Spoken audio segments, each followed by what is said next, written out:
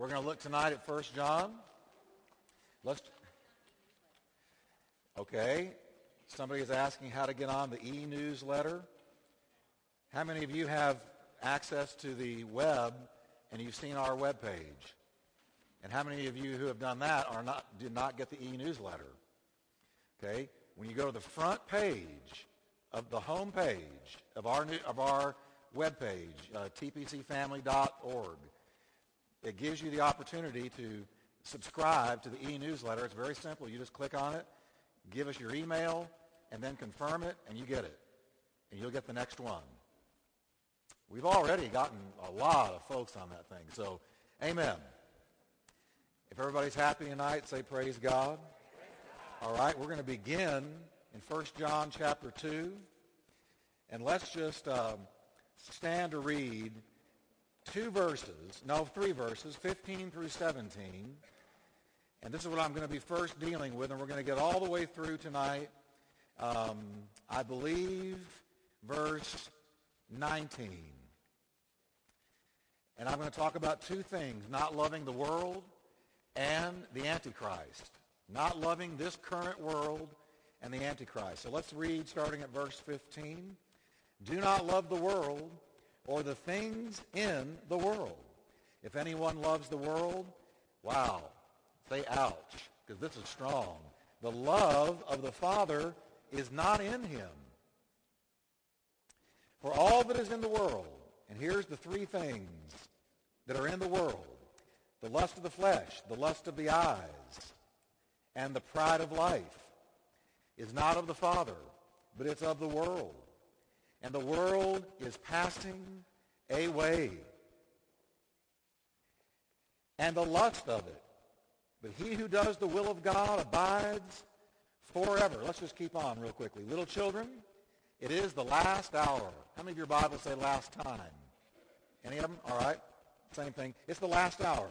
And as you have heard that the Antichrist is coming, even now many Antichrists have come, by which we know that it is the last hour.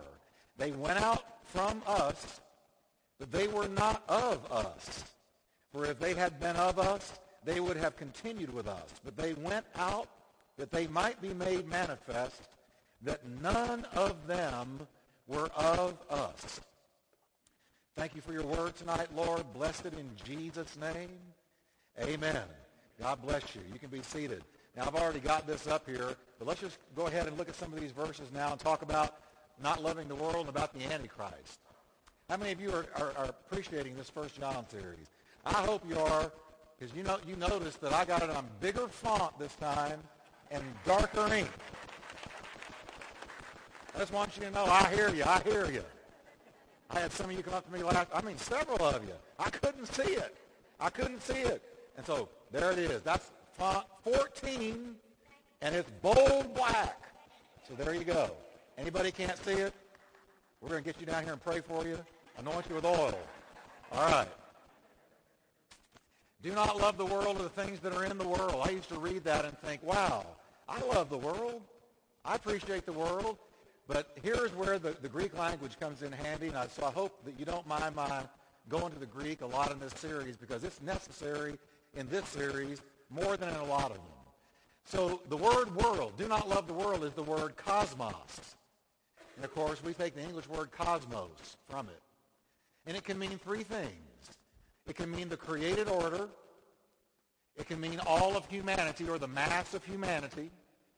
Or it can mean all in the world that is against God, or what we would call the evil world system. Now, obviously, John is not telling us not to love humanity. For God so loved the world, the cosmos, the mass of humanity, that he gave his only begotten Son. So that's not what he's telling us, nor that we aren't to appreciate the creation of God. How many of you appreciate the creation of God? The heavens declare the glory of God. The firmament shows his handiwork. Day to day they utter speech. Night after night they show forth his knowledge. Psalms 19. I mean, the created world testifies of the reality of God. So he's not telling us to not love or appreciate that. What's he talking about then? He's talking about the evil world system that Paul tells us Satan is the god of. Well, where does Paul say that? He says it in 2 Corinthians 4, verse 4. Let's read this together. Satan, who is the god of this evil world, has blinded the minds of unbelievers so that they cannot see the light of the gospel of the glory of Christ. So here you've got Paul telling us now, God is God. And notice it's a small g. He's not calling Satan the God.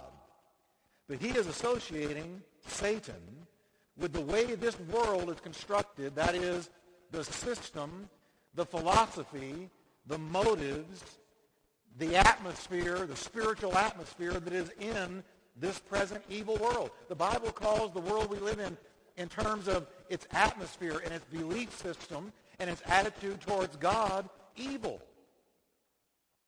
Because it's fallen. Hey, when man fell, we got invaded. The invader came in the form of Satan.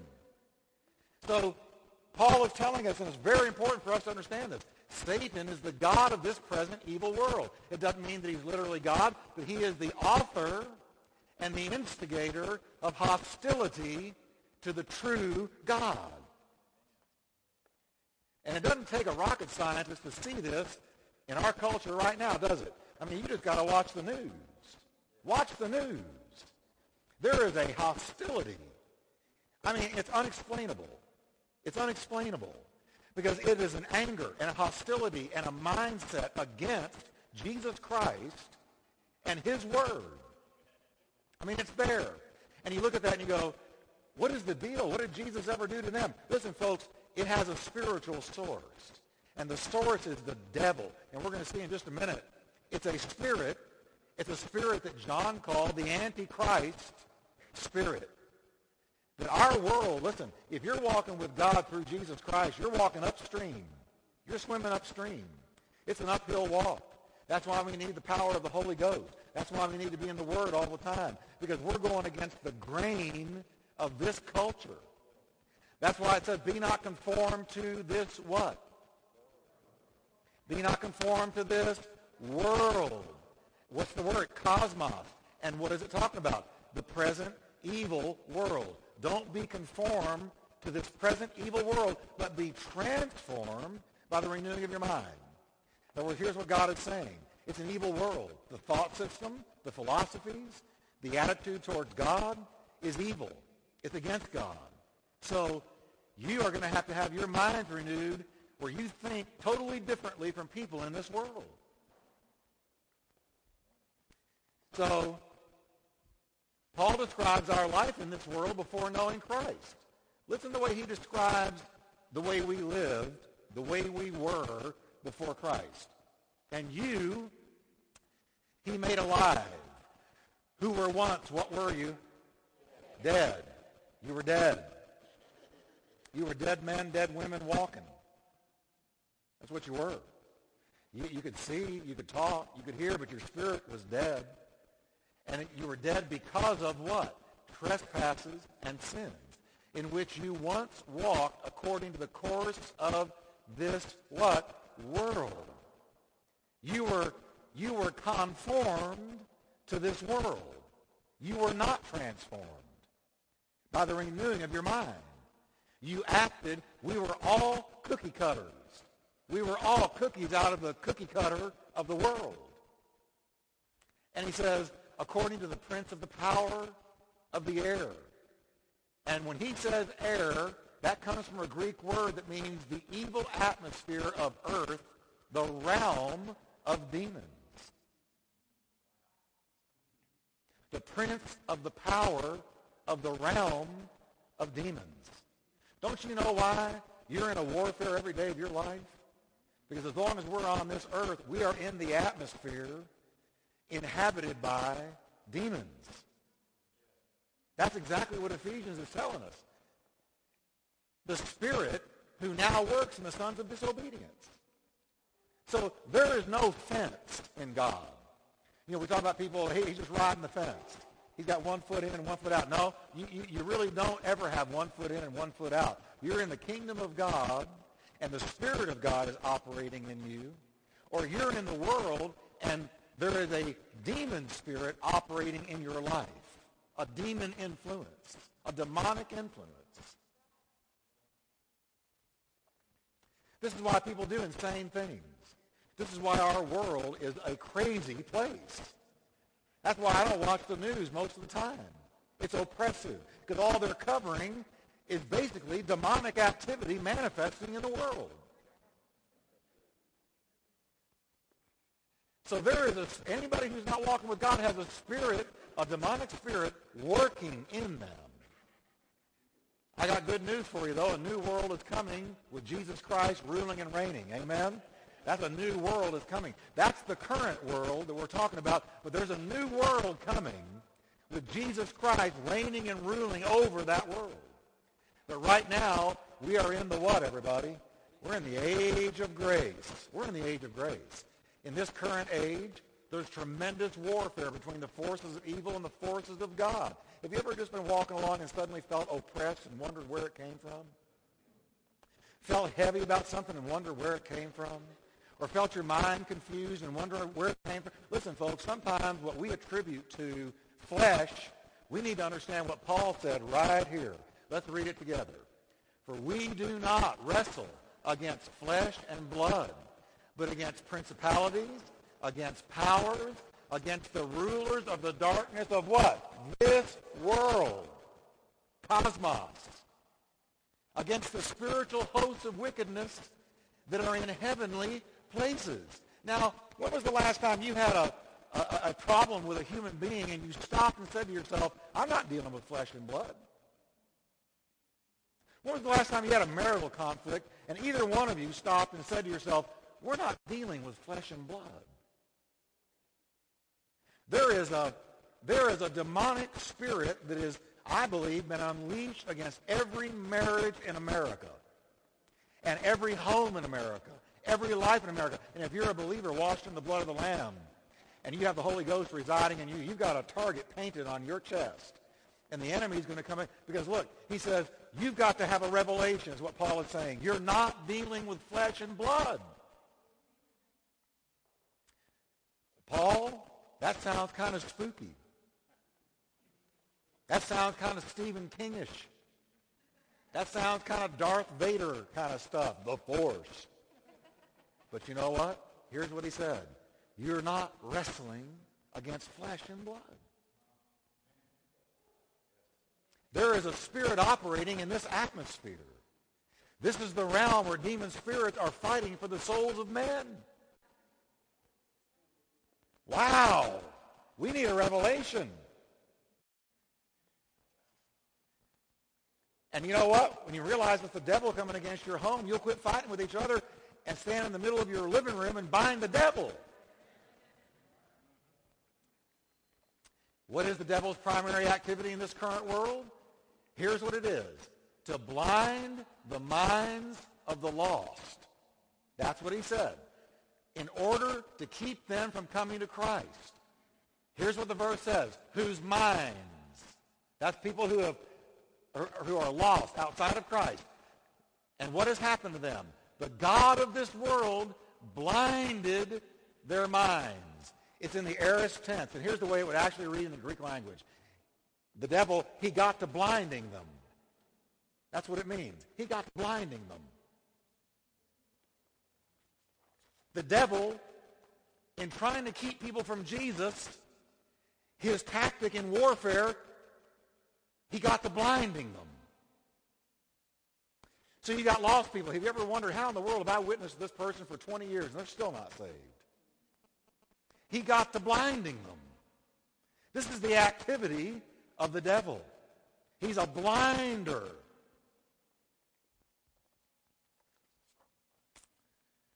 Satan blinds, here's what he does. He blinds the thoughts, the reasonings, and false conclusions people come to when on hearing the gospel they reject it. That's why Billy Graham, for instance, and his team will pray for weeks and months before they go and do a crusade. What are they asking for God to do?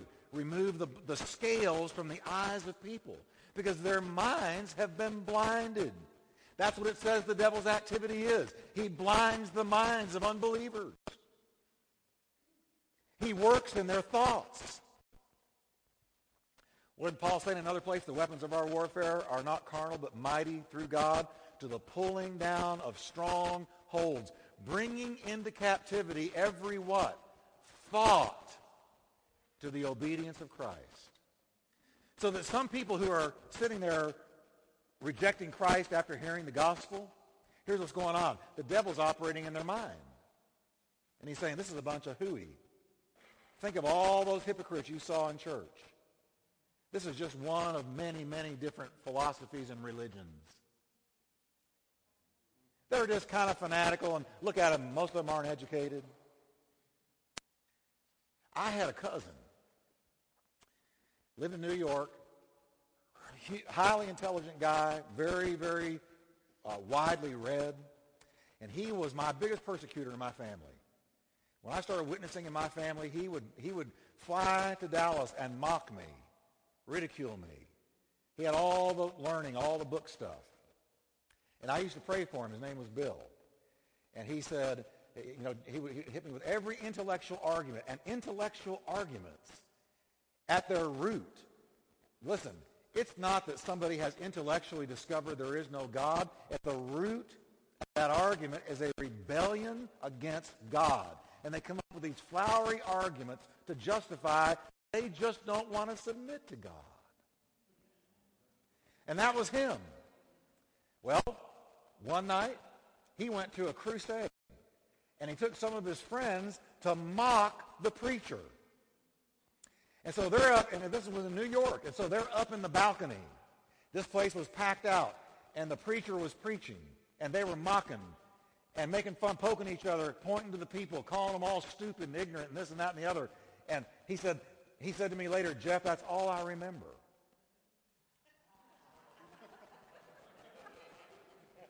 He said, I came to laying on the floor and something was all over me and I was crying and I said, Jesus, save me.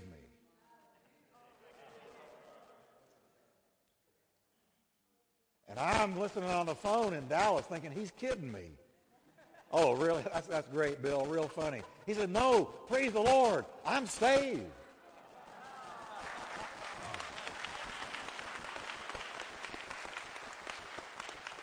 And he said, I don't know what. I said, that was the Holy Spirit that got you, Bill. The Holy Spirit knocked you just like Saul, knocked you to the ground because you were a rebel. Thank God. It was just a few years later. I was at his house while he died and went to be with Jesus. And his whole study was filled with Bibles and commentaries and all. He had just eaten alive anything he could find out about Jesus Christ. God touched him. But what happened? The Holy Ghost, by the mercy and grace of God, pulled the scales off his eye. Because his mind was blinded by the devil. That's what we need to pray for in church.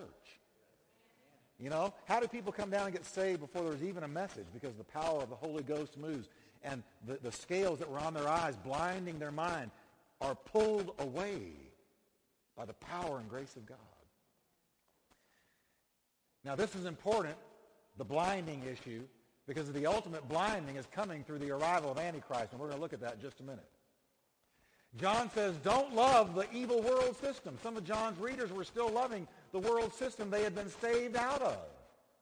Literally, he says this, stop loving the world with a love called out of your hearts because you consider the world precious. Can I tell you all something?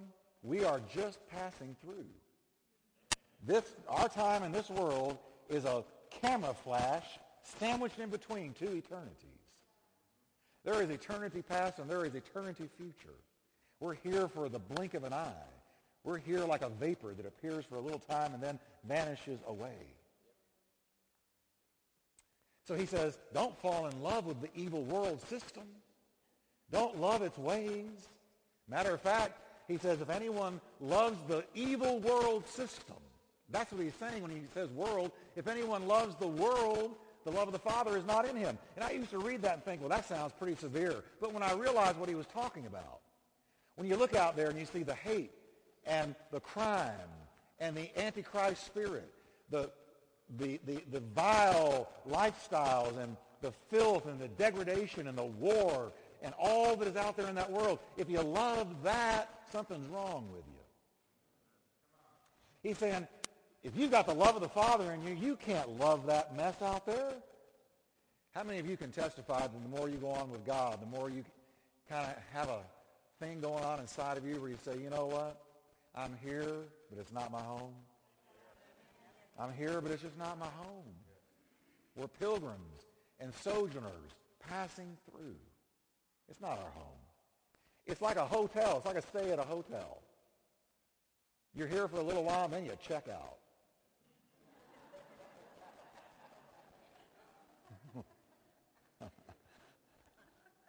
I heard some of you, well, I want to stay a while. I do too, but one day we're all checking out. Okay? Now look what he says. If anyone, the person who habitually, exclusively loves the world with no love for God is not saved. They're not saved. They need to get saved. Now look what he says. Let's read this together. For all that is in the world, the lust of the flesh, the lust of the eyes, and the pride of life is not of the Father, but is of the world. Proceeds out of the evil world system, which is energized by Satan. Those three things. Now let's talk about them real quickly. All right, the lust of the flesh is passionate desire or craving that comes from the evil nature, not from your physical body. Remember now, who is John writing this? Now, we know who he's writing it to, believers, but why did he write it? Because of a group of folks, false teachers called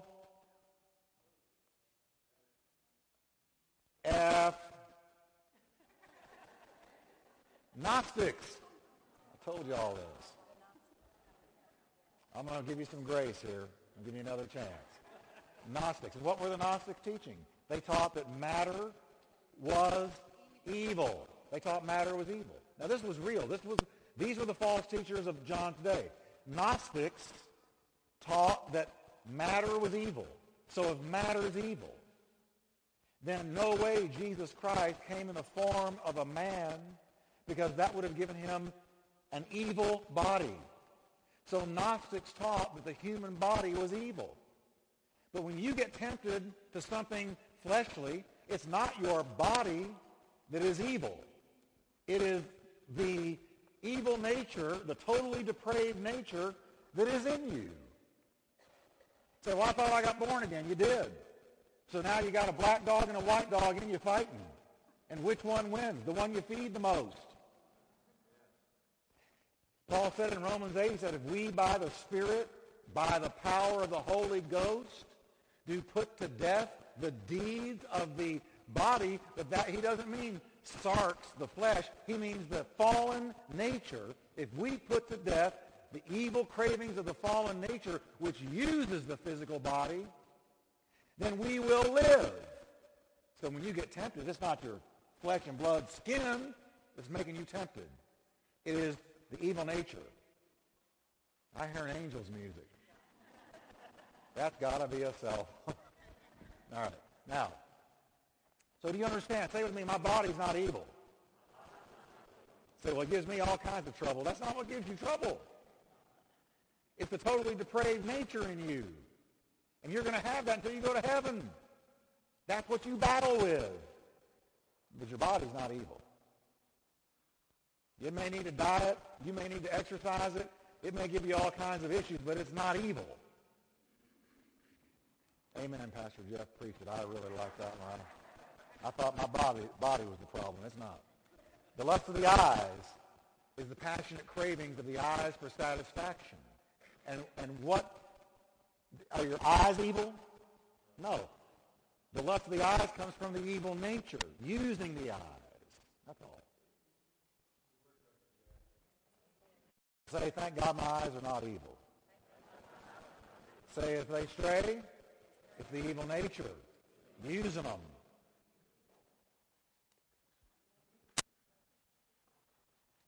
Some of you need to know your body's not evil. I thought that rascal was evil. It's not. Now, the pride of life comes from a word meaning vainglory. It means braggart, talk, or display.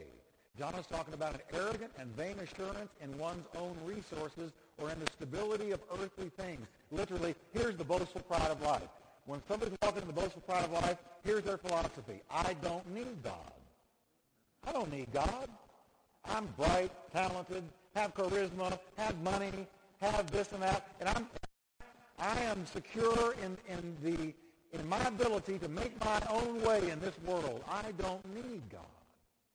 That's the pride of life. Get knocked down good once, and you'll come up and I need you, I need you, I need you, I need you.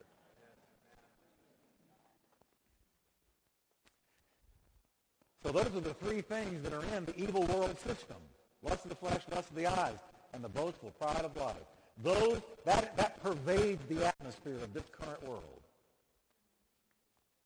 John assures us that this current age, energized by Satan and captivated by the lust of the eyes, the lust of the flesh, and the I don't need God attitude, is passing away like a parade goes by in the street. The end of it is coming. Aren't you glad to know that this evil world, the evil system of this world, is coming to a close? It's like we're watching the end of the parade. The whole thing has already passed by. Now the last of the parade of this evil system is going by, and it's about to come to a close. And here's where John's going with the whole thing, because now he's about to introduce us to the Antichrist. He says, little children, it is the last hour. It is the last hour. It is the last hour. The last hour is not referring to a definite length of time, but to the characteristics of a particular definite length of time. The characteristics of a time.